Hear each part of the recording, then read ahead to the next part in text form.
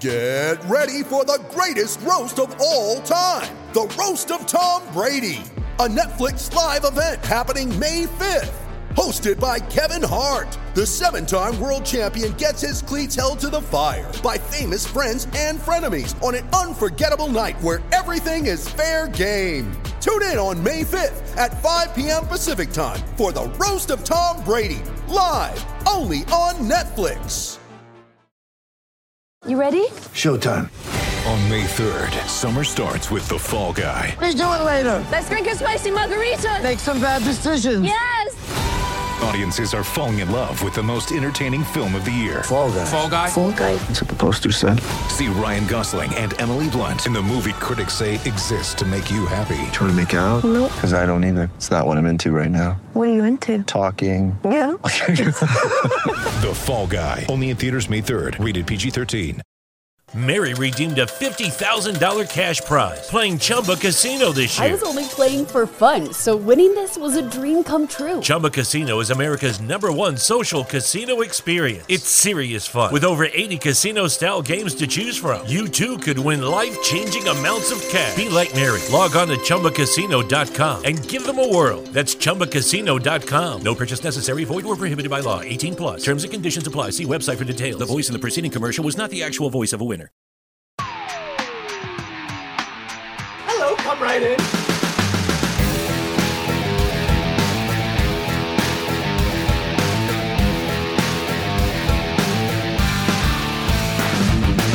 Rock, flag, and eagle.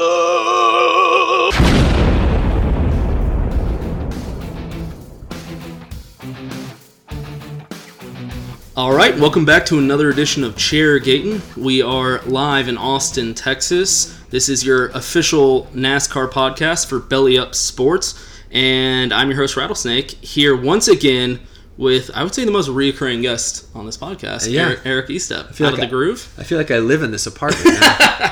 I know, yeah. My wife always makes me clean before you come over, and it's driving me crazy. But I live here. I should be the one cleaning now. Yeah, that's true. My dog Princess rent. Leia already loves you, so yeah. No, it's good to be back though. Excited for another episode. Yeah, we were just talking about how your channel's been blowing up and out of the groove. Yeah, that's been cool. Yeah, YouTube, the NASCAR YouTube community in general has grown so much just in the last 6 months. Absolutely. So it's been a lot of fun. Yeah, and I'm sure every person that already listens to this podcast has already subscribed to you, so I don't even have to brag about it, but... Yeah, just in case. In case. Subscribe. It helps me out a ton. No. Yeah. And you got a new sponsor, by the way. I did, yeah. I've actually got sponsors on Out of the Groove now. I'm like it's like a real NASCAR You can give show. them a shout out. What's the wallet company? Oh, yeah, Ridge Wallet. And the only reason I was wondering is because I was looking at them online before I even saw your sponsor, and I was like, those seem like really cool wallets. I got one in my pocket. You want to see Yeah, it? I actually do. Because I was considering getting one before I even saw your sponsor. It's pretty rad. It's pretty futuristic. Now, that is so cool that you got them as a sponsor, because I literally was looking at them like the other day online. It came up. Yeah, that is cool. They're not even paying me for this ad spot, but they're not. Speaking of ad spots, I have an ad spot, and they will pay me. TixBlitz, TixBlitz.com. That's TixBlitz.com, and they have NASCAR tickets. Perfect. So you can look into that. The good thing about this one is, they guarantee your seats like every other site. I don't know who doesn't. I guess Craigslist, maybe. But the great thing about this site is that the price that you pay is the price that you see online. There's no service fees. So that's pretty great. When I was looking at Texas Motor Speedway, their tickets were $70, and I was looking at StubHub, and it was $62, I believe. But then that service fee, and it jumped up to 84 or something. You gotta watch out for them service Exactly. fees. So also, if you type in this code, Belly Up, no spaces, all caps, BELLYUP, you get 5% off. So it's even lower. So dang, that's a good deal. I know, right? It actually is a pretty good deal. I've done other ads before. I'm like, yeah, whatever. That one actually is a pretty sweet deal. Yeah, I believe in that one. Exactly. Okay, so let's get started. I always say we're gonna make this a short episode, but with you being here, I know there's gonna be a long episode. Probably. I can already feel it, and so do I, especially when I'm with you. So it'll be probably a long episode. So everybody strap in. Hope you're on a road trip or something so you can enjoy this one. I wanted to start out with team rankings like I do every week. I've been doing that all season. Here, I'll put it down so you can see them as well. Okay. And also, you can see how I have their movement from their past weeks. All right. Yes, see that? I kind of set it up like college football. This is a hell of a website you got going here. What's this website called? Oh, it is bellyupsports.com. Wow, yeah, that's pretty rad. Yeah, okay, cool. I see it. All right, let's go. So I set this up to... It reminded me of college football because I love how they do team rankings in college sports. Yeah. And how they have the movements each week. And what I did is... I think I've told you about how I set it up. Was after each week I take how the team's finished for each of their drivers, add the numbers together, and then divide it by how many drivers they have in the team, and then continually add it for each week. So it's not a week by week; it's overall season. Okay. Yeah. And then also down here we can talk about in a second. I have the single car full time team rankings. All right. Yeah. Yeah, and I want to talk about that one because Bubba Wallace, that's a big topic. Yeah. We can kind of transition into. Number one, still no movement, is Joe Gibbs Racing. They have been number one all season. And, these are essentially based off my preseason rankings, which you were on the podcast for when I first talked about it on the podcast. Yeah. And I remember we were having some discussion about where Hendrick should be, where Roush should be, stuff like that. So these are all based off my preseason. I preseason had Penske at number one. Yeah. And team-wise, they are not number one. But driver-wise, I think that was a good... I'm glad that I picked Penske and Joe Gibbs together instead of Stuart Haas. Yeah, I think at least coming into the season, I also thought Stuart Haas would fall slightly. Like last year, I think they were the best team in NASCAR. Right. I figured they'd be second or third. I thought Gibbs, Penske would both at least get on their level. And I remember we talked about Kurt leaving, and that was like a big thing. Yeah, that hurt Stuart Haas Racing. Like, Daniel Suarez is fine. He's starting to run well last year. He is. 3 straight top 10s. And I remember I've told you multiple times I don't know why he has hype. And these past couple weeks, I'm like, damn, I look like an idiot now because he's starting to run really well. I still don't think he's a championship driver yet. No, but he can. I thought he'd make the playoffs this year. I thought he'd make the playoffs last year. I got that one wrong. But I'm pretty confident he'll make the playoffs this year. Yeah, but he looks like he's a playoff driver now. But we've seen Kurt. He's a downgrade still from Kurt Busch, though, who's out here almost winning in mediocre equipment. Most underrated NASCAR driver in the series. Right now, it's Kurt Busch. Yeah, I'm confident about that. I remember I was saying this at the end of last season. I was like, why don't more people talk about Kurt Busch? And because Kyle Busch just wins more. I know. I think that's really it. I think that's it. There's a quota for how many times you can mention Busch in NASCAR, and unfortunately, Kyle dominates most of that. He goes over that quota every single week. Yeah, so it's like Kurt's got to take like Kyle's winning. Kurt's over here finishing second, which still should be talked about. But like he's finishing like top 10 every single week, top 5 every week. So anyway, we got Joe Gibbs still at number one, light years ahead of everybody else. And that's despite one thing we haven't talked about with Joe Gibbs Racing. Not to dwell on this, Martin Truex Jr. Dude. He looks like the 4th best car. Where is he? Which I figured there'd be a little bit of a slow transition period. That's just a small. Like I thought they'd dip it first and then figure it out. Because he still has Cole Pernce, the same team that was over there at Furniture And I was Row. going to ask you, what do you think then? What's the issue? I don't know. Well, they started strong. Well, they did. Daytona was kind of rough, but they ran pretty well at like Atlanta, or it was Atlanta. I believe they finished second, or it might have been it was Atlanta or Las Vegas. One of those tracks they finished second at, and I thought, okay, they're back. They're still really good. But like Hamlin's got a win, or Hamlin's got 2 wins. Yeah. Eric Jones has led laps the last 2 weeks. Kyle Busch obviously is winning every other race he enters.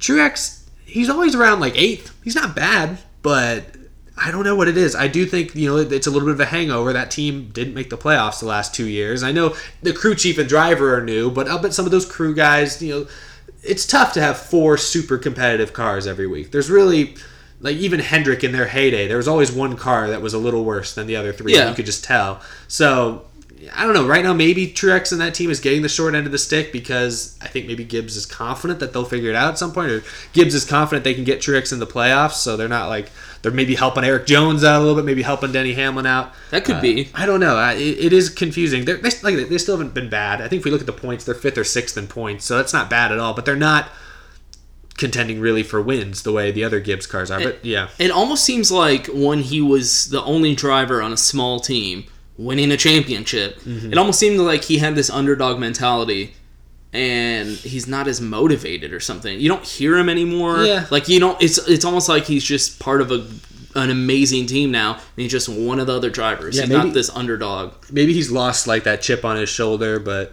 I don't know. First year with the new team, you think about like when Matt Kenseth came over to Gibbs for the first time, he wanted to win, and he wanted to win right away, and he did. You think about when Harvick went over to Stewart-Haas Racing. He wanted to win right away, and he did a lot. I think when you do switch teams, there's a chip. You have a chip on your shoulder to do well, but maybe something's lacking. I don't know. I think it's just been wrong place, wrong time. Maybe they're just in a slump. Maybe just the easiest way to explain it. And a slump for them is running 8th place. Right. Yeah, so, exactly. Because, they're the only other team that has won this season. Number 2, moved up from last week, Chip Ganassi. And it is all because of Kurt Busch. And remember, these are team rankings. So and these are backed up by mathematical statistics, technically. So it's hard to refute this. Exactly. I did this because I'm biased, and I will I'll put RCR up at like 5, even though they rightfully are in the bottom. And so that's why I did it with these stats and these numbers. But it's all because of Kurt Busch. Because he's carrying them. Because Kyle Larson, I don't know what's going on with him. But let's say, for example, we'll get down to RCR here. Austin Dillon's been running better. He's been getting better later. I don't want to say later in the season because it's still super early. But you know what I mean. After the past couple of weeks, I think it was week. He ran well at Texas, had a top 5 car. Was it the 3rd week he started, or is it the 4th week? Either way, I think it was 4th. He started, he had a top 10, and now he's had 12, 14, stuff like that. So he's getting better. And you would think, okay, the RCR team should be moving up, but Hemrick is still he's in had issues. The 30th, so it kills their team. So you have to understand too in this. The fact that they're second though, despite Larson being mediocre, and that's what I'm saying. That's how good Kurt Busch is. He's been finishing in top 5 every single week. It's killing it. Yeah. So they're number 2. I know it's crazy. Stats say yes, they should be number 2. I think Penske's stats are slightly. I think what kills Penske here, because I see you have them at 3rd. Not to spoil it for the people at home, but Penske at 3rd. To me, they're the second best team in NASCAR. I think what killed them was Texas, where they had a guy leading, Ryan Blaney, and then he blows an engine and ends up DNFing. You had Brad Keselowski up in the top 10, and then he has an axle or something break. Right. So I think that race killed them. I think if not for Texas, I think you'd still have Penske in the top 2. But, I think even going back to my preseason, how I had Penske number 1, I could argue Penske's the best team because we were just talking about how Joe Gibbs, Truex and Jones are kind of competing for the bottom car. Yeah. But Hamlin and Busch are way ahead of them. They're competing for wins every single week. Mm-hmm. Whereas Penske, Blaney doesn't have a win yet. But he's been there. He's been there almost every single week. He's up there. That's true. Trying to get the win.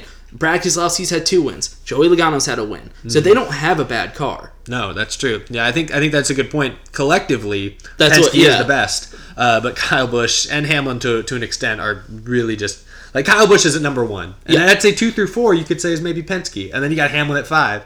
So I don't know. It's crazy. Yeah, exactly. And so that's what's been killing Penske is last week they're in 4th. They've been down there, and it's because what you just said. They'll DNF, and it just kills them mathematically. Mm-hmm. Some of these you just have to take, with a grain of salt. And then, so I guess we said Joe Gibbs, Chip Ganassi, Penske, 4th. They were in 2nd last week. Jumped all the way down to 4th. Is Stewart-Haas, and that's I think more where they belong. Yeah, that's closer to him. I kind of joked. I tweeted this, and it was kind of a joke, but I kind of mean it.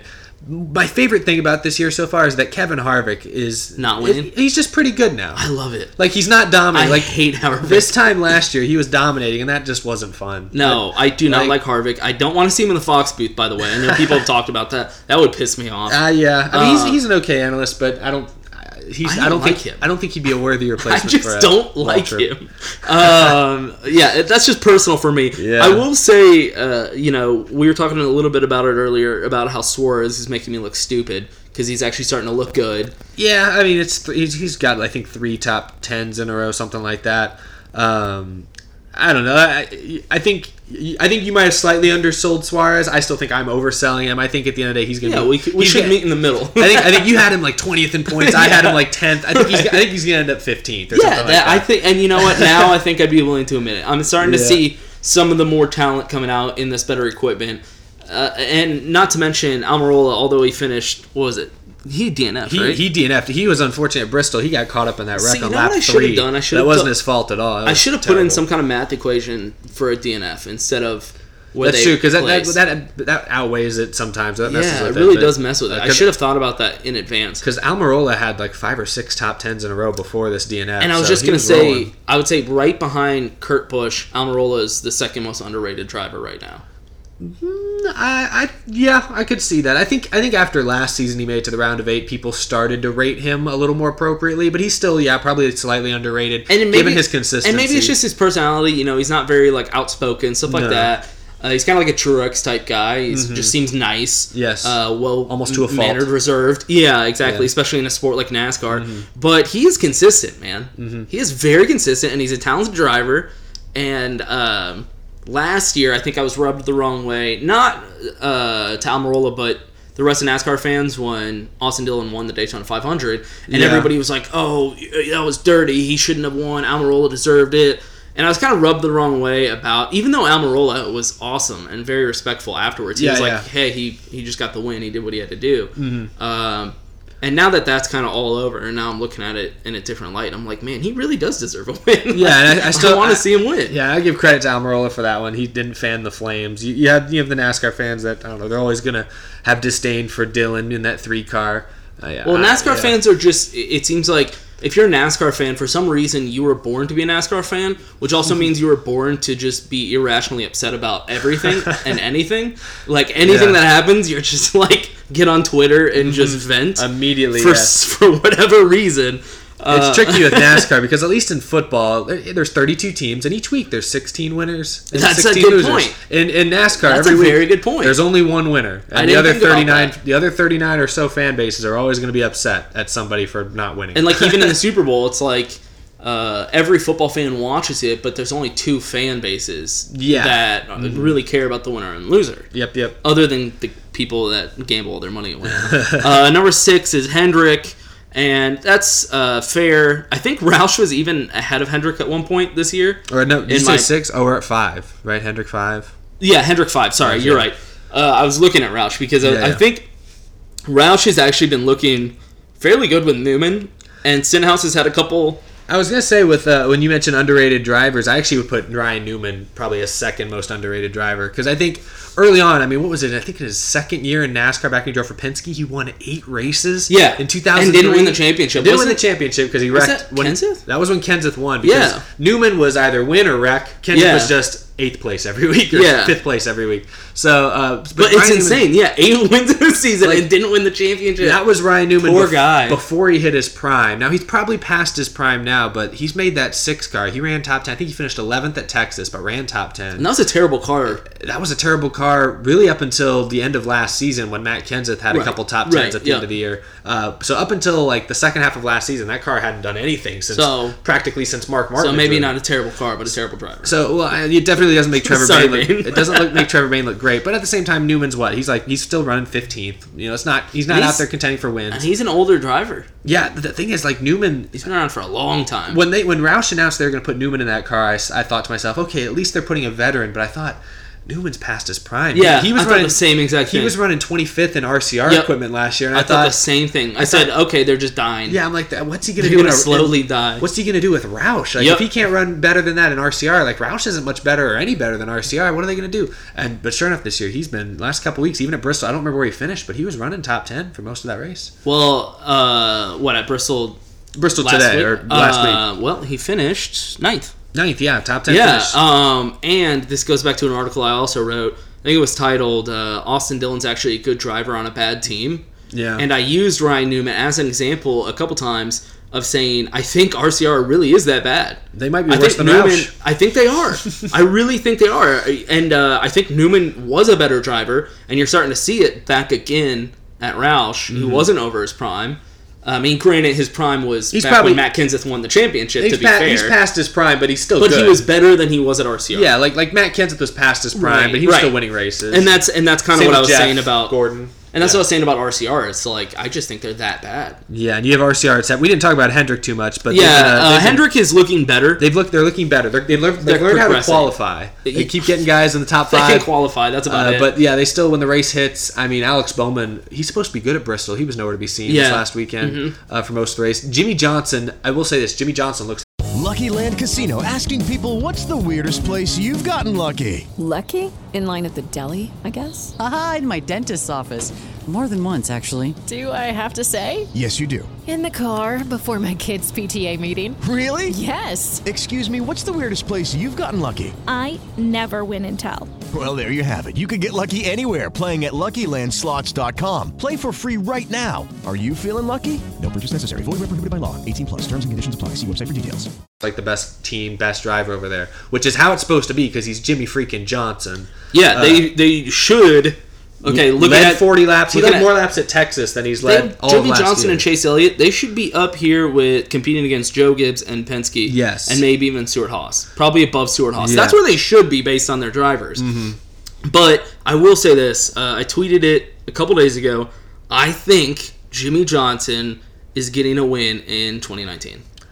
At the beginning of the year, I would have said no. Right. And even now, I think it's 50-50. I think he's going to do it. He ran well at Texas. If anybody else other than these two teams can finally get a win, and people actually start figuring it out, and they start, diversifying the wins. I think the problem for Jimmy, I think last year, I think Jimmy lost focus. I think he knew Lowe's was leaving. He wasn't sure about his future. I'll bet he contemplated retiring after last year. Yeah. I think he thought about it. And then he signed the extension and was like, okay, no, I'll stay on for a couple more years. I think this year with a new sponsor, I think he really came into 2019 thinking, I got to win. Like, this is a year I got to win. The Clash. He caused, 2 wrecks? And he did win the Clash. I'll give him credit for that. But he was driving like a madman. Right. He was like, I got to win this thing. But I think he was driving aggressive because he was, eager to, prove everyone, I'm not done. I'm the best driver. And we saw a glimpse of it at the end of last season when I think it started to get to him when he wrecked coming to the checkers at the Roval, trying to make an aggressive move. Who was it? It was Truex. He hit Truex. Yeah, that's right. Oh, that was unfortunate. Insane. But I think now the only problem for Jimmy Johnson is I think he's back. I think he's mentally back in it this year. Mm-hmm. But he's got a rookie crew chief who really didn't even do much in the Xfinity Series. Right. So I think, if he still had Chad Knaus, if they were still gelling, I think he'd win a race or two this year. But right now, he could steal one. I mean, he won the Clash, which I didn't see that coming, so I'll give him that. He's obviously shown capability this year. But I think he's a talented enough driver to do it without, and his old crew chief. And I think it's only a matter of time for Hendrick to start to figure it out. I think Chase Elliott, and don't get me wrong, I think Chase Elliott would get a win before Jimmy Johnson. But I think I could see Jimmy Johnson getting a win again this year. I think Johnson definitely could win. I mean, then you know what? If he retires, after only 1 or 2 more wins, that's fine. But he's got to get one more win before he retires. He's got to get one more win so he can join that 3-way tie between Darrell and Allison or however it is. There's 4 guys all right there at 83, 84 wins. That'd just be funny. I just want everyone to hit and he has to do it, and he has the tie with championships as well. Yeah, he's not going to get a championship, but probably not. Yeah, no, let's be real. Probably not. And then we already talked about Roush at 6 and 7. We talked a little bit about RCR. I think Dylan's getting better. Because if you look at Dylan's first, 3 races when they were just terrible, they were all, I think it was 4 races. They were all from mistakes. Mm-hmm. I think they were all mistakes out of his hands as well. It was team mistakes. Yeah, and they were making really dumb mistakes. And now I think they're cleaning up their act. He's looking better. The equipment's still not great, and you can see that also with Hemrick. It's just RCR just doesn't know what they're doing right now. It seems like. No, yeah, they seem a little lost. I'll give a shout out to Ty Dillon though for he's RCR affiliated. Dude, he's looked better this year than probably ever before. Ty, and we're going to talk about Ty actually in a second. Okay. Number 8 is JTG. What are you going to do? Yeah, Buscher, Priest. I think Ryan Priest is ahead of Hemrick in the standings right now. We keep talking, it's the Rookie of the Year battle, and we keep talking about how it feels like Hemrick's been better, but I think Priest is right now actually ahead of him in the standings. So they're both on bad teams with bad equipment, so it's fair. Yeah, it's a fair competition. Yeah.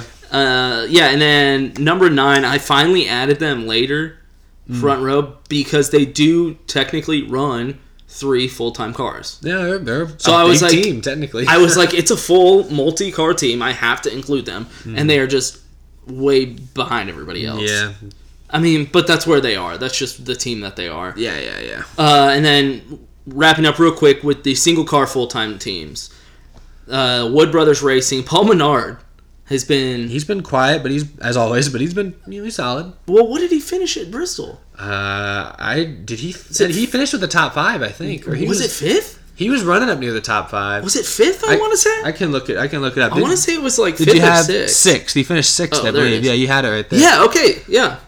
That's insane. Yeah, that's quiet but deadly. That's yeah. Paul Menard. So Paul Menard's been doing really well, but number 2, right behind him, is Ty Dillon. And I think it's surprising to see on your list here that Ty Dillon statistically has been better than Matt DiBenedetto. Right. Matt DiBenedetto got all that hype after leading laps in the 500, and he had a solid run at Bristol. I think he ran 12th. But Ty Dillon won a stage at Bristol, and it wasn't all just because of silly fuel strategy. Right, exactly. He had to beat Clint Boyer straight up. Yep. And he did.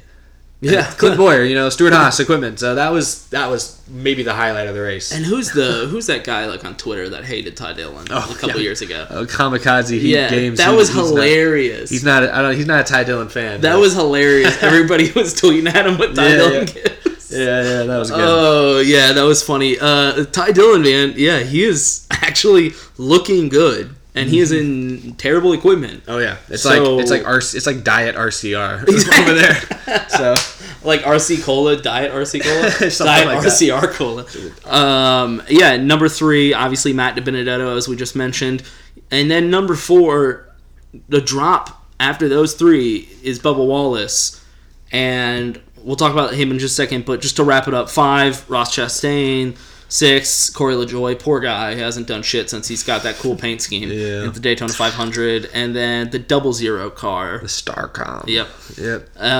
So, Bubba Wallace, I tweeted this a couple days ago. I just tweeted the fact that, Paul Menard, Ty Dillon, and Matt DiBenedetto are all having quite a bit better seasons than Bubba Wallace in his second year, in this car. And I was just kind of and I know you mentioned this in your video also, what's the problem here? Is it Bubba Wallace? Is it Richard Petty Motorsports? Is it both? I think most of the problems stem from Richard Petty Motorsports, and I think in a lot of ways the problems, I don't want to say they're continuing in this place, but I think they started with Richard Petty himself. I think, unfortunately, when 2 years ago, I think this all kind of came to an end for Richard Petty Motorsports about 2 years ago.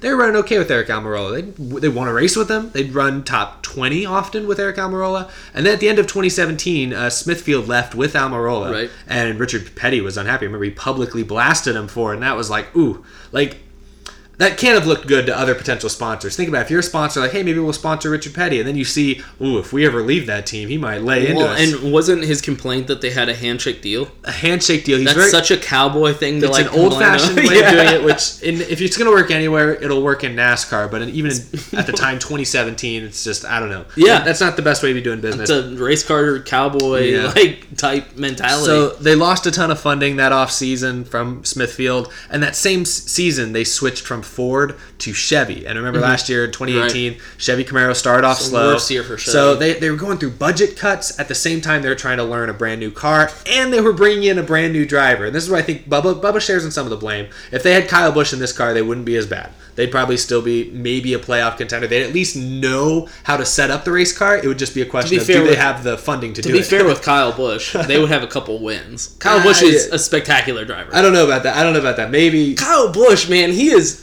incredible. And I think Darrell Waltrip said it at Bristol. He's like, if there's one driver to watch every single week, and I am not a Kyle Busch fan, but you gotta at some point be honest. Darrell Waltrip said it best. He's like, if there's one driver to watch every single week, you're gonna watch Kyle Busch, because no matter where he is on the track, he's gonna make something happen. I'm not doubting Kyle Busch's greatness, but I mean, if you put LeBron James on the Phoenix Suns, they're still not making the playoffs. I mean, like I said, I don't know. You can put they put on the Lakers and they couldn't make the playoffs. Yeah, you put Kyle Busch and Richard Petty Motorsports.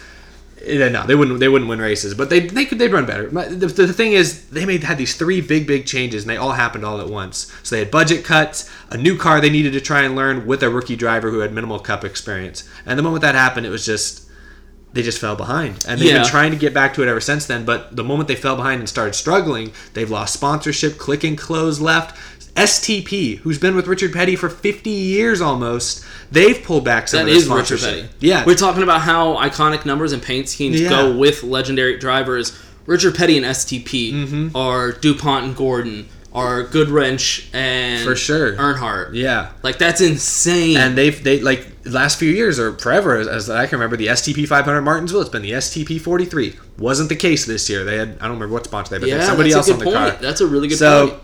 They've been able to piece together sponsorship. They're able to put together most of a full season schedule worth of sponsorship, so they're not completely unfunded the way like Roush was at some points. And like, the reason Roush has shrunk to a 2-car team is because Greg Biffle would run races unsponsored. David Reagan back in the day was running races unsponsored. Kenseth was unsponsored for some races. Even Carl Edwards was unsponsored in like 2012 for some races. So they're not quite as bad as Roush was, but the problem is Roush was a 4-car team.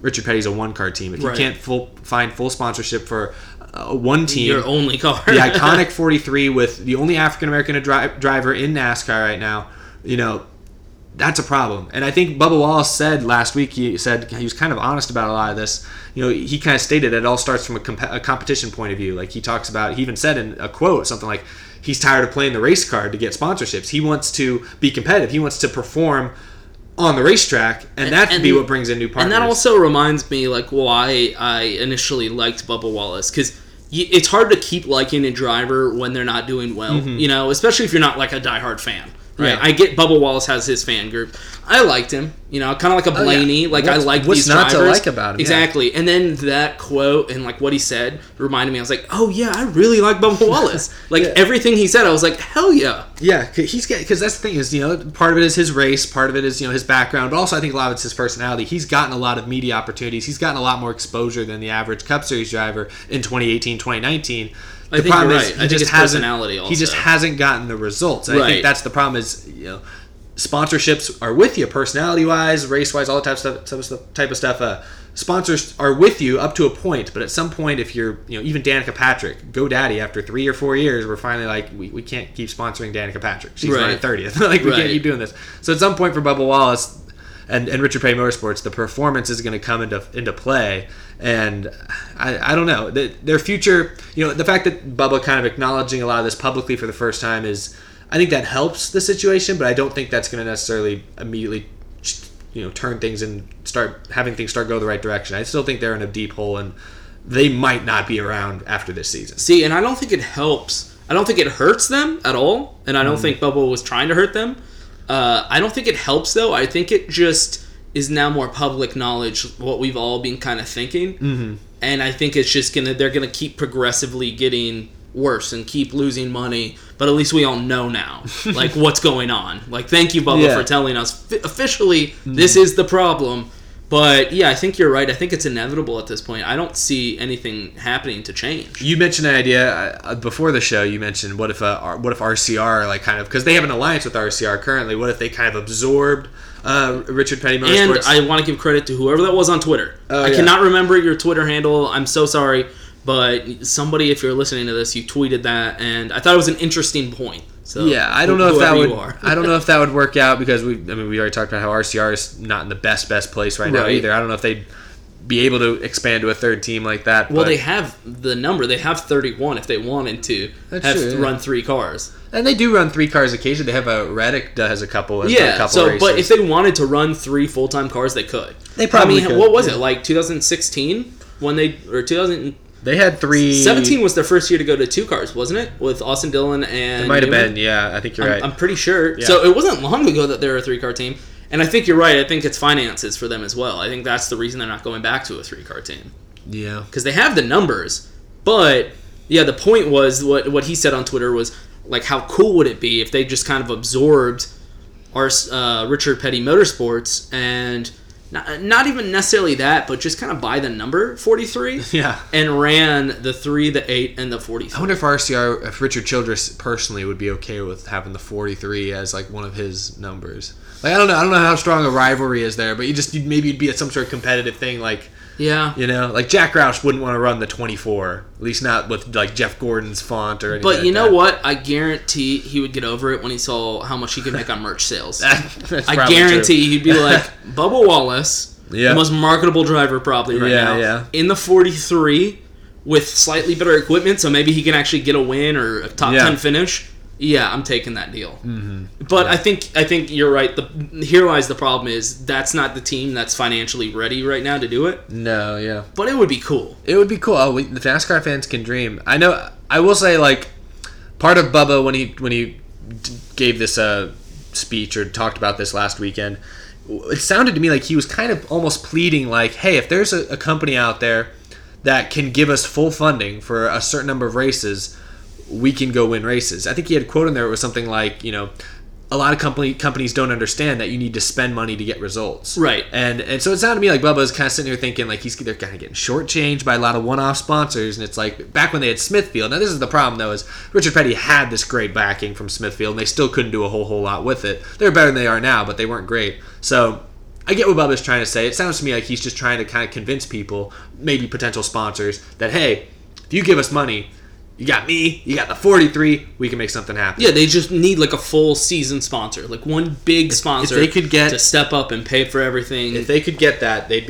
I think they could get back to at least being a top 20. Because are there even any more like full season sponsors? Well, I guess Kyle Busch. They have a few. With Mars. Mars Candy sponsors like 30 of the races. FedEx, Ally, those are the two big ones. Yeah.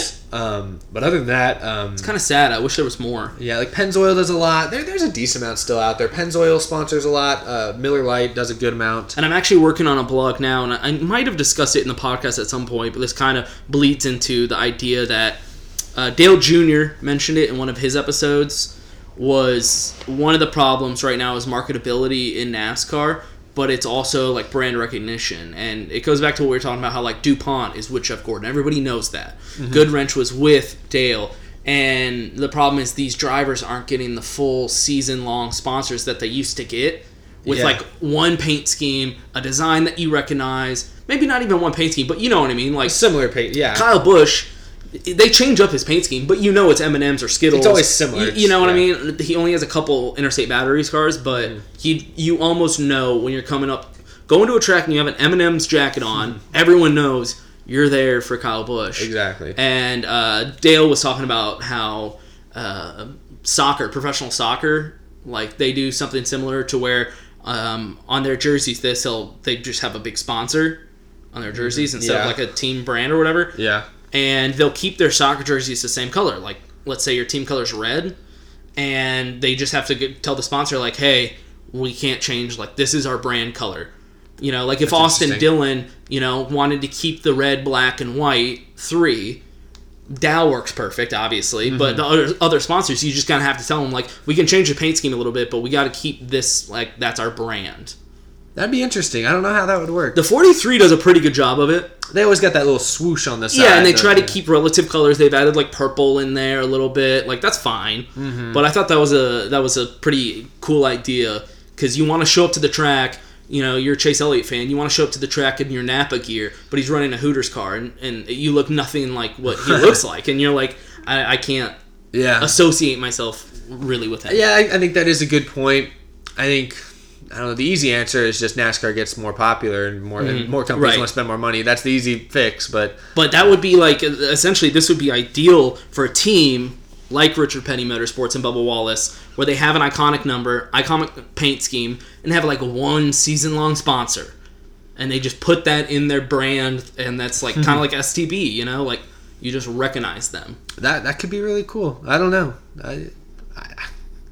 I guess that would work.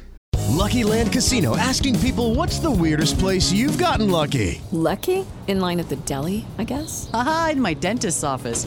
More than once, actually. Do I have to say? Yes, you do. In the car before my kids' PTA meeting. Really? Yes. Excuse me, what's the weirdest place you've gotten lucky? I never win and tell. Well, there you have it. You can get lucky anywhere, playing at LuckyLandSlots.com. Play for free right now. Are you feeling lucky? No purchase necessary. Void where prohibited by law. 18 plus. Terms and conditions apply. See website for details. Hi, I'm Maria. And I'm Mike. And we're Team Ready. Black Hills Energy knows your home is where your heart is, so they want you to be ready. It's all about keeping you safe, prepared, and making your home as energy efficient as possible. Everything from how to weatherize your home to how to stay safe during extreme weather. Be ready for anything. Go to blackhillsenergy.com/team ready. That'd be great for their team. I think it'd be great. It would be good for marketing purposes because you're right. You know, one thing that sets NASCAR apart from other motorsports, especially, is the iconic, the recognition of the paint schemes, the look, the fact that it's recognizable sponsors like the Hooters car. Well, we got the Hooters down the road. Like it's great, it's the Hooters car. That's great. Yeah. So that would be interesting. And I actually like the Air Force purple with like the lightning for Bubba. Yeah. Because I like him with the purple also. That looks cool. That does look cool. If they could like transition to that being his full-time thing, I would be cool with that. That'd be cool. Well. Yeah, that's the thing is how would each team like pick their colors like right now? Like right now, would Kurt Busch just be like, okay, I guess I'm black. Brad Keselowski's like, we'll be blue, and then Eric Jones is what, yellow or red? Like, I mean, surely you have like a marketing team like figure out what's best. I think most drivers already have a semblance of their color schemes that goes with their number and stuff that people recognize, and maybe you just go with that. Maybe the 8 with Daniel Hemrick, he's been doing a lot of gold and black lately. That could be a cool. It'd be neat for especially like the casual fan to see more. It'd be quicker to recognize based on color different drivers. For the hardcore fan, though, I do kind of like the difference. I like that Interstate Battery has their own big bright green version of Kyle Busch's car. And see, the solution to that is you have completely different paint schemes with different colors for certain races. Let's say like the Veterans race. Oh yeah, you can do stuff like that. Throwback race, totally different, obviously. You still get so you have like certain races throughout the season that you could completely change up. Everybody knows you change up completely. I'd be down to try that. So Kyle Busch could run his green Interstate, battery. That's a perfect throwback scheme for Kyle Busch, by the way. At this point, yeah. Why not not? Long enough. Yeah, and the Bobby Labonte old exactly. Throwback. They did that, I think, a few years back. And it was pretty cool. Right, yeah. And it was one of my favorites. Yeah, I loved Labonte's old Interstate Battery scheme with the. I wish they'd get rid of this candy cane watermelon looking thing. I know, I don't like it. I like Labonte's Interstate Battery scheme. Yeah, I like. Even Kyle Busch had like kind of a more white and green one from it was more of a base white with like green logos on it from like 4 years ago. That one was cool too, but they like the candy cane, I guess. Maybe grabs the camera. It definitely is iconic now. There are literally no other paint schemes that look like that. Right. And he runs it often enough and wins in it often enough that I guess Interstate Battery's like it's out of our hands. Yeah. We're the pinstripes now. The Yankees of NASCAR. Speaking of NASCAR popularity and marketability, Bristol. Oh yeah. See how I tried to transition that? Yes. Was that a smooth transition or was that rocky? It was good. I'll give it a 7.5. It was like kind of smooth, like a dirt road, and then it got rocky, and you're like, oh shit. It went uphill for a second there, where you're like, oh shit, okay, I got to get over this hump. But that was good. It was good. Bristol. So I guess the biggest thing to talk about is just that nobody was at Bristol. Yeah, and I still feel like that's an overstatement because I think they estimated the crowd was close to 40,000 people, which for Bristol standards, a track that seats like 150,000. That's the problem. Even 5 years ago, was still filling up 150,000 pretty consistently. I mean, that has to be one of the largest stadiums in America, right? It is one of the. I don't think it is, but the largest. Well, no, I think Indy seats the most. I think Indianapolis is actually the largest sports. But like a bowl stadium. I don't know. Yeah, I don't know how they judge that. Because you'd have to compare that to like football stadiums. That's true. That's essentially what it is. I know when they did that college football game a few years back. Virginia Tech, Tennessee. I think that set a record for most attended college football game. I think so as well. So it might be. I don't know. But needless to say, when you only fill up less than a third of the place, it doesn't look good. And they especially close down the corners so people would be more condensed. Which there's a couple good camera angles where they only showed the front and the backstretch crowd. And in those camera angles, when they cut to them, I was like, oh, it looks nice. There's a lot of people there. But then, of course, there's this shots. And that's the problem. I think that was a terrible idea. I think they were trying to think, oh, this will make it look better. It's like, yeah, but this is a small track. If you're going to have to zoom out eventually. Yeah. We're going to see that it's empty. Yeah, like they could have done like Las Vegas has done it where they'll cover up seats they're not Why didn't they cover it up with sponsorship? Exactly. It blew my mind. I think a lot of people were saying that on Twitter, and I was like, yeah, why not? They easily could have, and I don't know why they didn't. Huge banner sponsorships. Even if you don't have a sponsor, just put your Bristol logo right there. That would have been cover fine. one whole thing of just Bristol. That would have been fine. NASCAR. But they didn't do it, so I don't know why they didn't do that. It was ugly.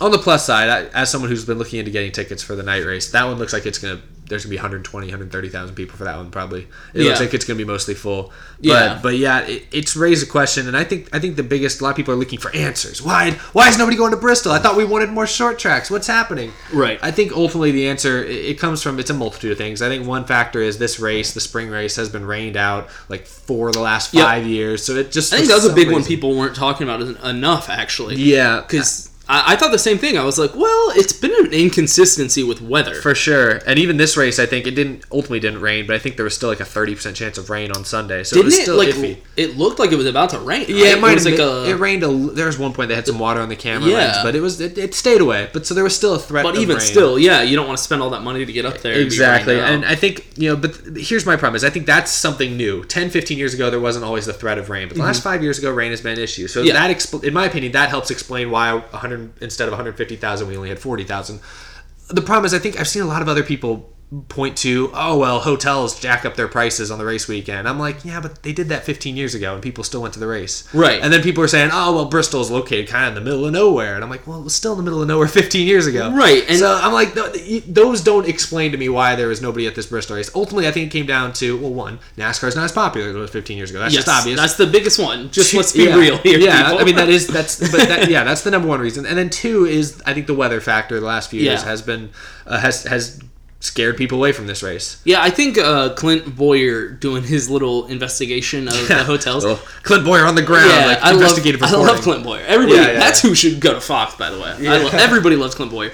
And it was funny, him doing that. But people got way too upset about. I'm like, hotels always jack up prices. Have you ever gone out of town for a sporting event? Mm-hmm. That's what they do. Super Bowl comes into town, hotels are 3 times as expensive. And you know what? I don't blame NBA them. All-Star Game. Yeah, people are like, this is crazy. It's like, why? They are getting like an insane amount more people than they ever do. Like, of course they're going to raise the prices. Supply and demand, exactly. Yeah. Like, and they lowered them when people weren't showing up. Yeah. Well, Clint Boyer even said, he's like, it was priced at $300, but I called and they said they'll sell it to me right now for $150. Yeah, exactly. It's annoying if you're a NASCAR fan, and that's the struggle of NASCAR fans in general. Like, a lot of these tracks are in the middle of nowhere. Mm-hmm. Like, even Chicagoland Speedway is more than an hour away from Chicago. It's like, it's not really in Chicago. So it's like a lot of these tracks in the middle of nowhere, so often you have to travel, you have to spend the night somewhere, and so a lot of people also blame ticket prices. Like, oh, these tickets are too expensive. Well, tickets for Bristol this year were cheaper than they were 15 years ago. Yeah. So that still doesn't explain it.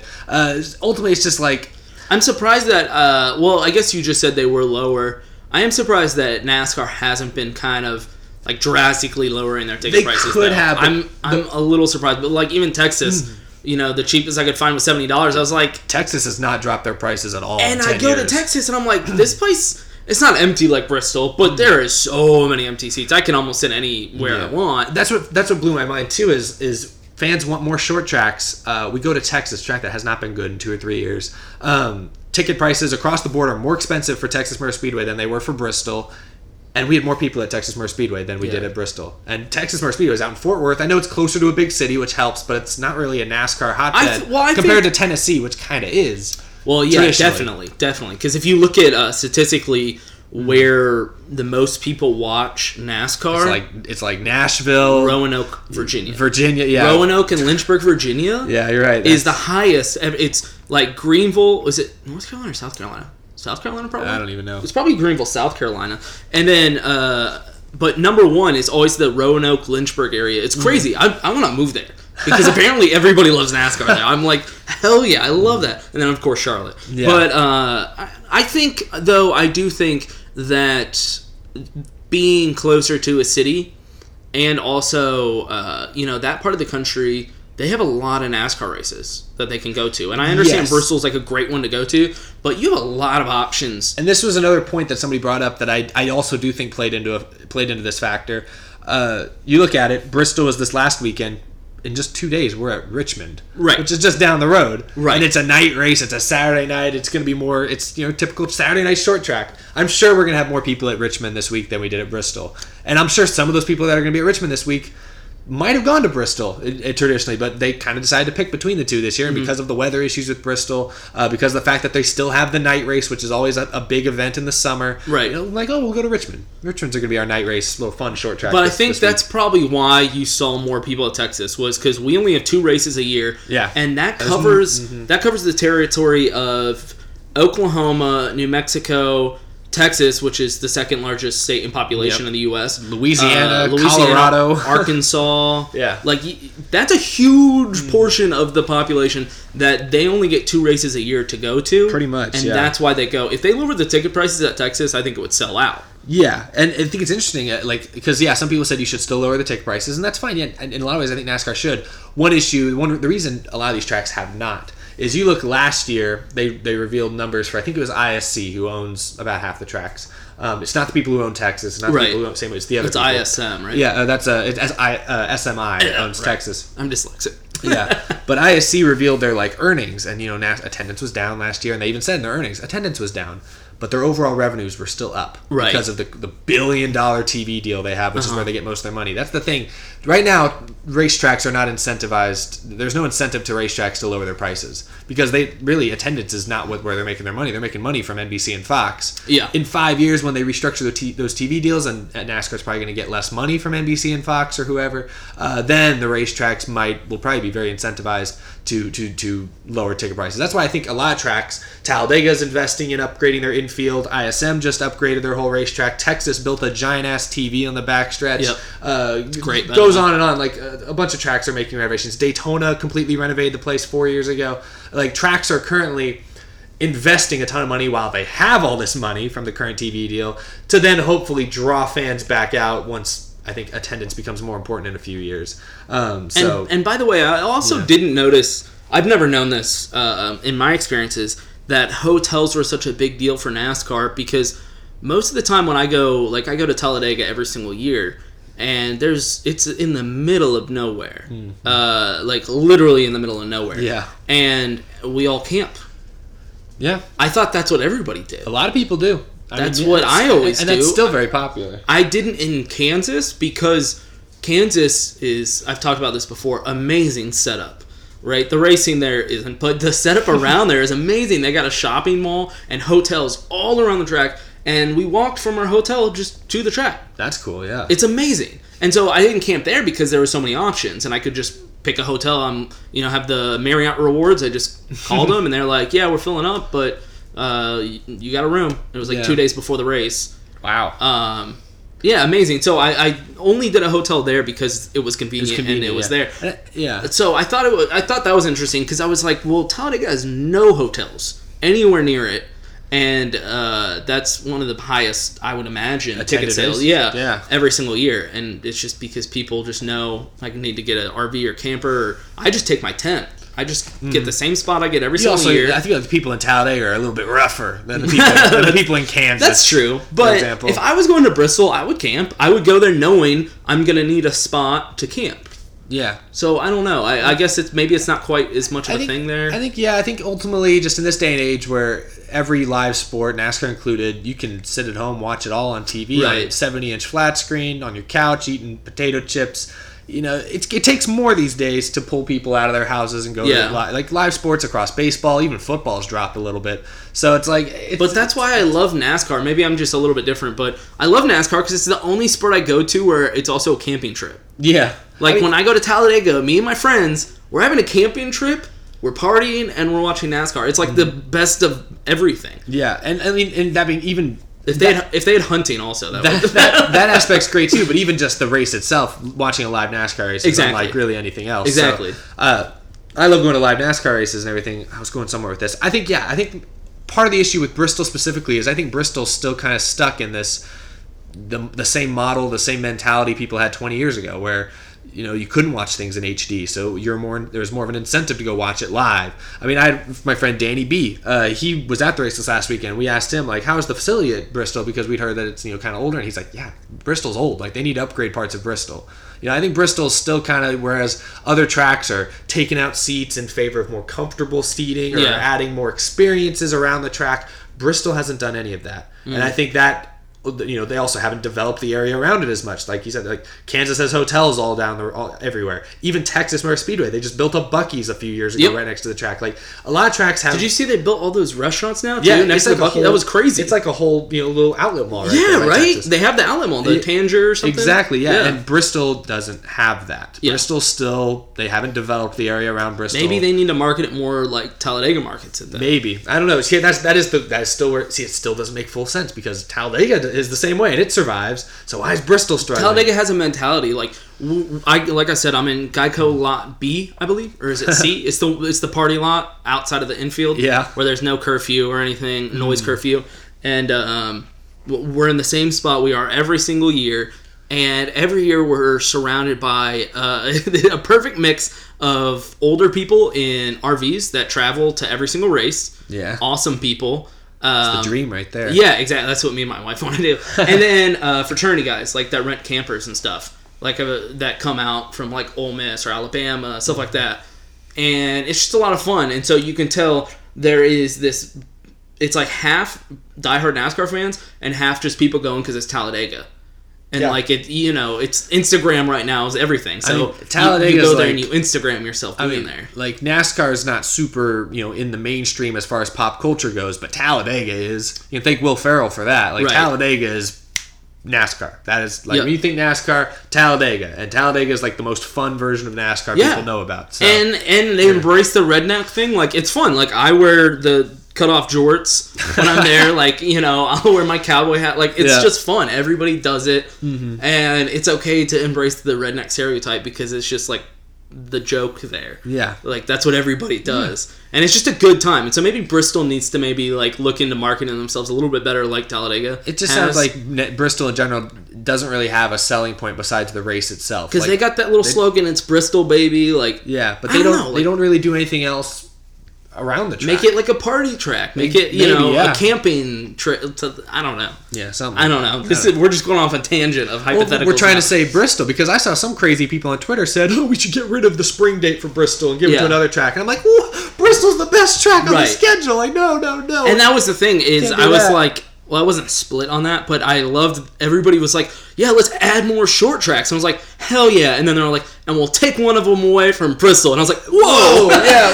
Stop. That's not what I said. You had me I said I would like another short track. I don't want to get rid of Bristol. If we can't fill the stands at Bristol, how the hell are we going to... It's the best race. How are we going to get people to go to Iowa? Like consistently. Like, oh my goodness. Yeah, I remember we were tweeting about it too. And I was like, there's so many good options for more short tracks. But don't take away from Bristol. No. I think especially after this last race, this last weekend, Bristol is... Take away from Kentucky. Sure, take one from Kentucky. Can we all agree? Take Kentucky in general. Yeah, can we all agree Kentucky can get... I probably, before going to Kansas, I probably would have said Kansas. But they got the facilities around there, Kansas is nicer. It was impressive. Just, I'm not saying the product on the track, but as a fan and going and just having a nice leisurely vacation, that was, I think, the best one I've ever had with my wife. Really? At a nice hotel. Very nice hotel. Walking to the track, going the day before. It's at the mall. It's an outdoor shopping mall, 2-story big shopping mall. The hotel's there on the property of the mall, and then right behind the hotel is the track.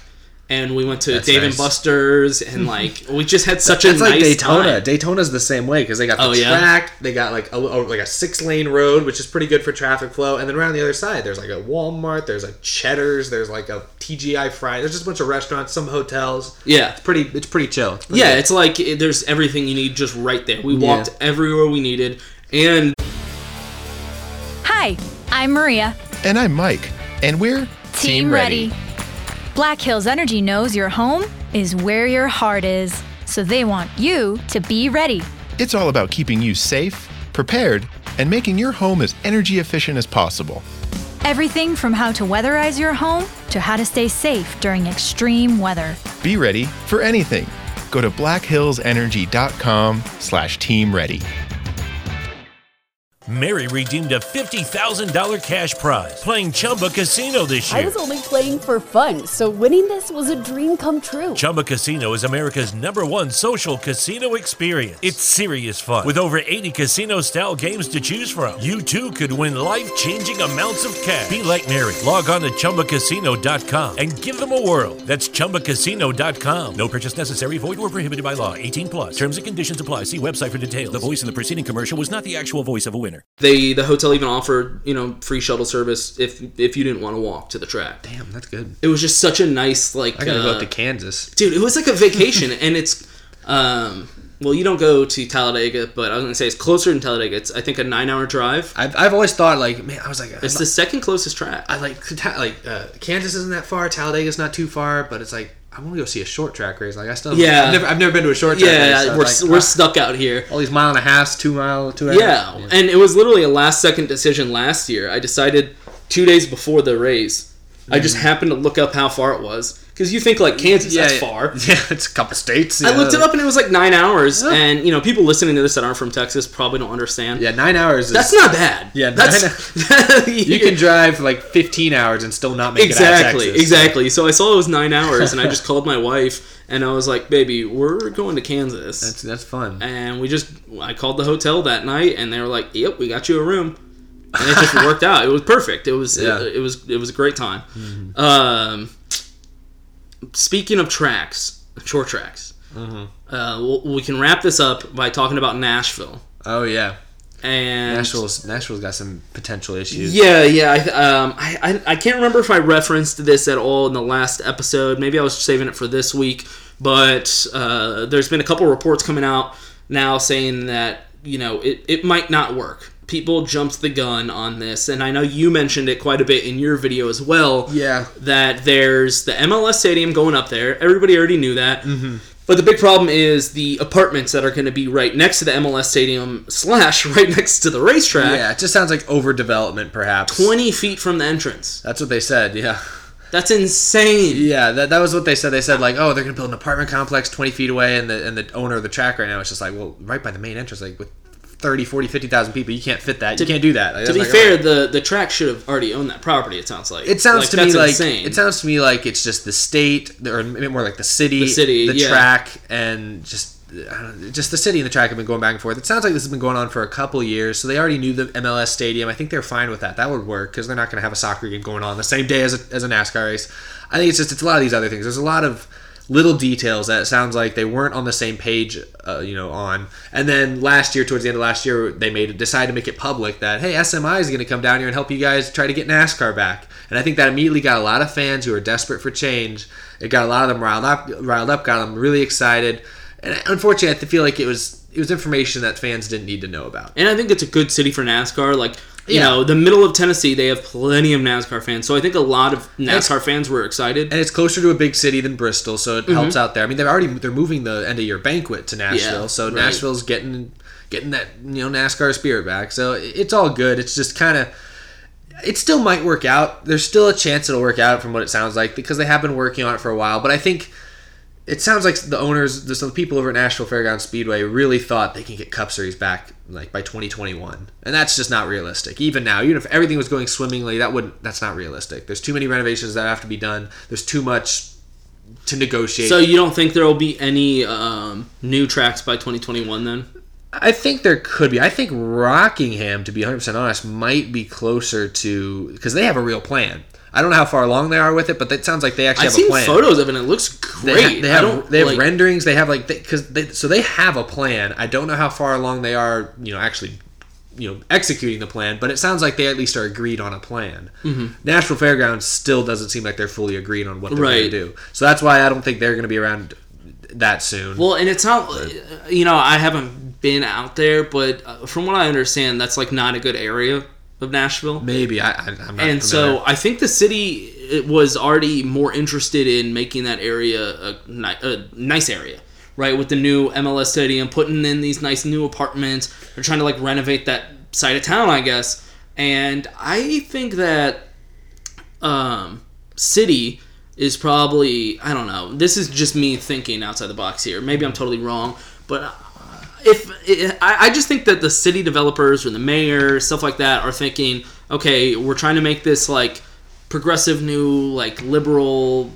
I don't even necessarily want to say liberal, but I know what you're saying. You know what I mean? Like a new up and coming place. The hip NASCAR, scene. NASCAR's probably not the best thing for that, whereas professional soccer is. Yeah, and soccer is the type of thing where it's a low investment right now because it's still small, but it's growing. I guess I don't actually know much about soccer's numbers in America, but I'm sure it's growing slowly. Their attendance is outstanding.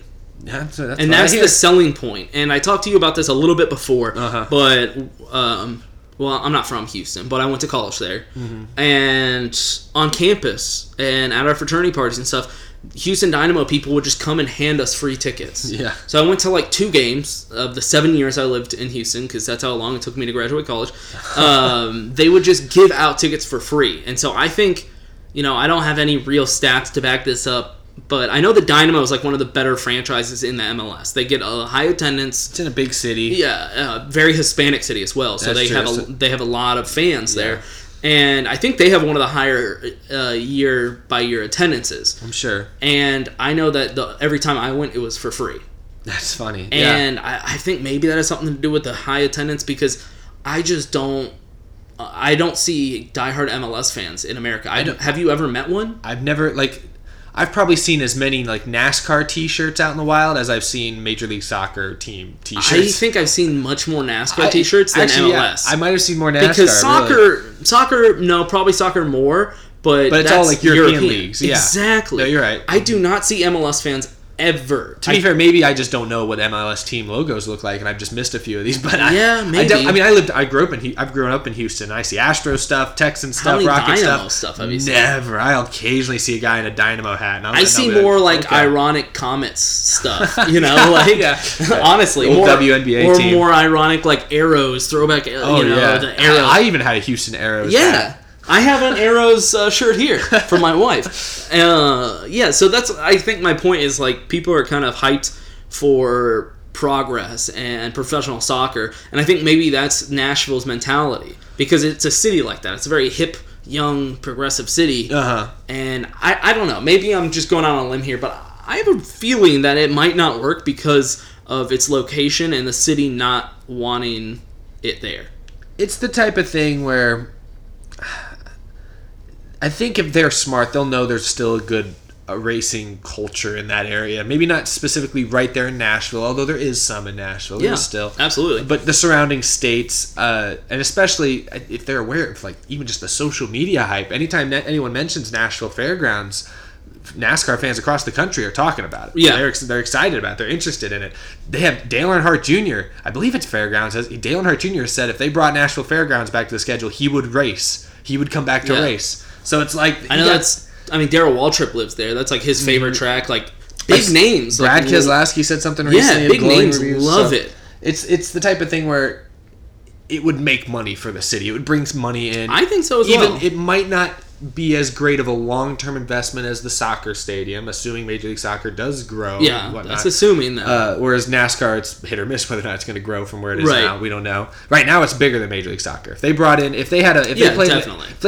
a Major League Soccer game in Nashville tomorrow, and they ran a Cup race in NASCAR tomorrow or in Nashville tomorrow, the Cup race would draw more viewers. But the argument would be there is a shit ton more soccer games, though. That's true. Yeah, that's true. You have one race. Whereas soccer, we're going to have a lot. Yeah, I mean, I'm not saying the soccer stadium is a bad investment. I think it's smart to put a couple things in that area. That makes sense. Make that kind of the hub. Like Houston's got, NRG, the Reliant area, which used to have the Astrodome, or still does have the Astrodome, but that's where the Astros used to play. Then they put the Texans over there. That's like a big hub, or they got Toyota Center and Minute Maid Park right by each other. And now the Dynamo plays right next to the Astros. Yeah, in fact, all and three the Rockets. All three of those are right there on the same side of town, and that area has become cool, by the way. Yeah, have you noticed that they've been putting more restaurants and bars over there? Yeah, right by the convention center. Yeah, and everything. that's kind of cool. Yeah, that's the smart way to do it. Make that kind of your live sports hub, and so you might get you might be able to do double up weekends. We got the Dynamo, but then we also have late Saturday night late model short track racing across the street.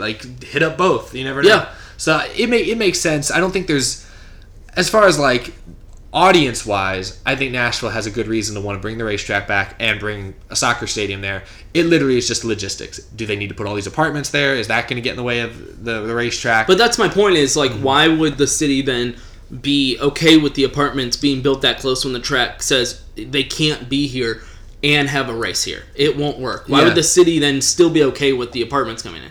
And that's where I was thinking, like, they just don't want to race there, or they're not that interested in it. I think they're interested in it. I do think they because the city should come in and just be like, okay, well, you know, and also noise-wise, who wants to live in those apartments? That's true, yeah. Other than me, obviously. Yeah, I'd live there, but yeah, right. the price is right. The NASCAR like central for living, but no non-race fans would ever want to live there. Yeah, that exactly. That'd be tough. It sounds. I think Nashville. I think the city does want to race back, but I don't think they want to. I think they want the track to compromise with them. I don't feel like they think the track is in a position to negotiate on their terms. I think Nashville feels like they have all the power. The track needs to kind of go along because, you know, Nashville, you know, you lost a cup race many years ago. So what makes you think you need another one?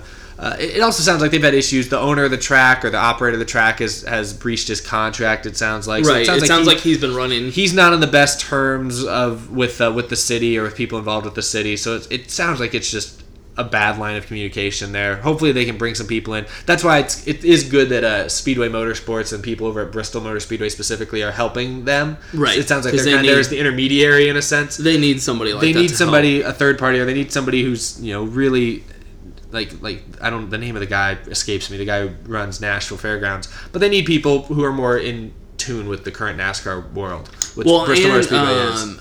Who's the person essentially running NASCAR now? What's Jim France? Jim France, yeah. Yes. I mean, wasn't he the CEO of one of the companies that owns all the tracks? He used to work. I think. Something Oh gosh, like that? now you're right. I don't know. It was ISC or SMI. I do believe it was. I believe it was ISC because that's the one they've been working towards. Okay. So I was gonna say, so what better person to find another track and expand than him right now? Yeah, because true. that is literally his background, is working with tracks. Yeah. So if anybody can help, it sounds like it's him. And I know on Twitter I've said it multiple times, and I think I've said it directly to you. Have you looked into the Memphis International Raceway at all? No, I'm not too familiar with it. Okay, so it's a 0.75 mile oval short track, right? Mm-hmm. Okay, so there's the layout of the track. It's kind of skewed looking backstretch, but yeah. Yeah, I know, right? But okay, they have big grandstands. Yeah, it currently seats 3,500 people. Okay, I mean you'd have to or 35,000. I mean, I'm sorry. Oh yeah, I was gonna say that looks small for. 35,000 people, and you know, you would probably still want to expand to like 45. I mean, that would be that'll hold an Xfinity or truck crowd right there. And I think they've run Xfinity trucks. They might have even had one cup race there, like way back at some point. But my point is, like, okay, if Nashville doesn't work out, I think Memphis is actually in a better location for a race because Mississippi, Arkansas, they don't have any races, right? And Memphis is a big city, so you have plenty of hotels and everything. Yeah. I mean, it's closer to Texas even. Mm-hmm. You might draw some of that crowd. And it might actually be good to draw some of the crowd away from Richmond and the Charlotte area because, in a way, yeah, they have too many races to pick from right now. There's just this huge empty blank spot over here with Arkansas and Mississippi, and you know. I'm not super familiar with Memphis, but yeah, at least from those sounds, and I have heard of it. I know they have run there before, but it'd be something to look into. There's still short tracks out there. The Milwaukee Mile has been referred to as a track that maybe they could renovate and put it on the Cup schedule at some point soon. Yeah, because I think the biggest thing when I'm looking at possible tracks to add to the series schedule is, like, what's the track look like right now? Mm-hmm. You know, how many stands does it have? Like, what kind of expansion does it need?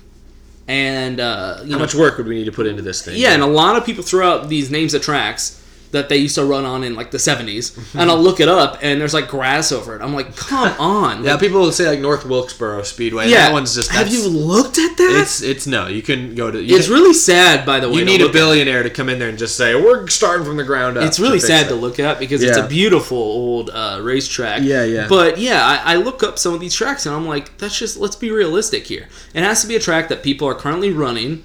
Mm. It has to have, I think, ideally, I would say at least 20,000. It should seat at around 20,000, so you don't need to expand extra, what does Iowa hold? Iowa probably holds that, right? It holds around 35,000. Yeah, so I was going to say, Iowa's a good one.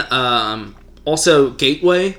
Have you looked into that one right outside St. Louis? I know what it is. I don't know how it probably seats 30,000. Yeah, exactly. That's not a bad one because they run races on it. They have the IndyCar goes there. You can do a doubleheader with them. Exactly. That's been rumored. So that's my thing. Is like I want more tracks. I want them to kind of change it up a little bit, but I just want people to be realistic. If Nashville doesn't work, let's be realistic here. Let's don't if Nashville doesn't work out, don't be like, I guess no short tracks. NASCAR screwed it again. There's a lot out there that we run on.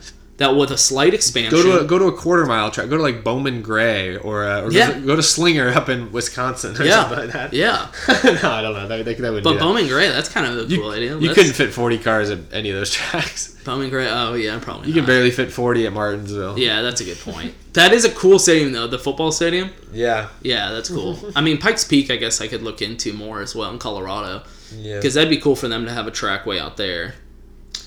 I'll just make every mile and a half a roval, and we're set. There we go. Just do that, and we're good to go. Yeah. Well, anything else? Yeah, what else to talk about? No, yeah. I think those are the big ones. We had a lot of big stories. That was fun. Yeah, we've covered a lot. Mm-hmm. All right. Good food for thought. All right. Well, you have to come back on soon. I will be. Definitely. Yes. Okay. Yes. Also, shout out. Thank you. For the signed photo of Austin Dillon. Heck yeah. That's awesome. I'm going to frame that. I'm probably the only NASCAR fan that would frame the Austin Dillon signature, but I love it. Yeah. Yeah, and I'm going to be coming on. Yeah, you'll be on our show, which will be on my YouTube channel. It'll be our live stream that we do once a week. It'll be on my channel, though. Should be May 15th. I don't know. It's far off probably for people listening. That's probably like a month away, but May 15th, it'll be 8 p.m. Eastern. Burgers should have you on for probably the whole episode. Ooh. So, yeah. Well, I talk a lot. Yeah, we've gone for about an hour. Get ready for, some of the other guys on that show, they talk a lot. So you're probably not going to be too wore out during that. Okay. But you'll be good. But also, I need to play you eventually on Heat. Oh, yes. Even if it's not competition, I just want to play you online at some point. Because I see y'all always, posting videos and stuff of y'all playing, and I'm like, I think I could beat y'all. I'll probably, definitely. Oh. I mean, I'm good at the game, I guess. Now I feel bad. I was just trying to... I'm good at the game, but I'm not like... I'll take you on. Like, I ain't gonna give you the win. Okay. But I'm just saying, like, if you do beat me, I'll be like, oh, well. Well, I've actually never played online against people. Never. Okay, then never mind. They'll take you a few games or a few races to get the... It takes a little while you have to learn, you figure out which cars you need to avoid because it's pretty obvious. You'll see a guy slow on the apron, you'll be like, he's about to take me out. I better avoid him. Oh, did they take you out on purpose? I get people on my live streams. They'll take me out constantly. Oh, probably not constantly. Nice. Probably a couple people will do it every night, and sometimes it's funny when they miss. You see them try to like hook up right. Oh yeah, right. And they miss, and they hit the wall, and you're like, oh, you're gone. Yeah, that's rough. But because you can just play online with anybody, right? Yeah, you can. Like I'm always just playing random games by myself. Mm-hmm. I should just play online and get better so I can beat you. I don't know. I honestly, offline is probably the best way to train. I don't know.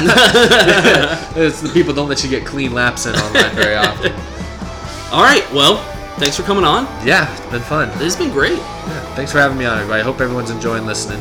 Yeah, and everybody go subscribe if you're not already, and we'll see you next week. Peace. It was a straight shot. All it took was luck to not get caught. I laid 3 dimes down and the machine won 25 cents. Soccer was invented by European ladies to keep them busy while their husbands did the cooking. Mary redeemed a $50,000 cash prize playing Chumba Casino this year. I was only playing for fun, so winning this was a dream come true. Chumba Casino is America's #1 social casino experience. It's serious fun. With over 80 casino-style games to choose from, you too could win life-changing amounts of cash. Be like Mary. Log on to ChumbaCasino.com and give them a whirl. That's ChumbaCasino.com. No purchase necessary. Void where prohibited by law. 18+. Terms and conditions apply. See website for details. The voice in the preceding commercial was not the actual voice of a winner.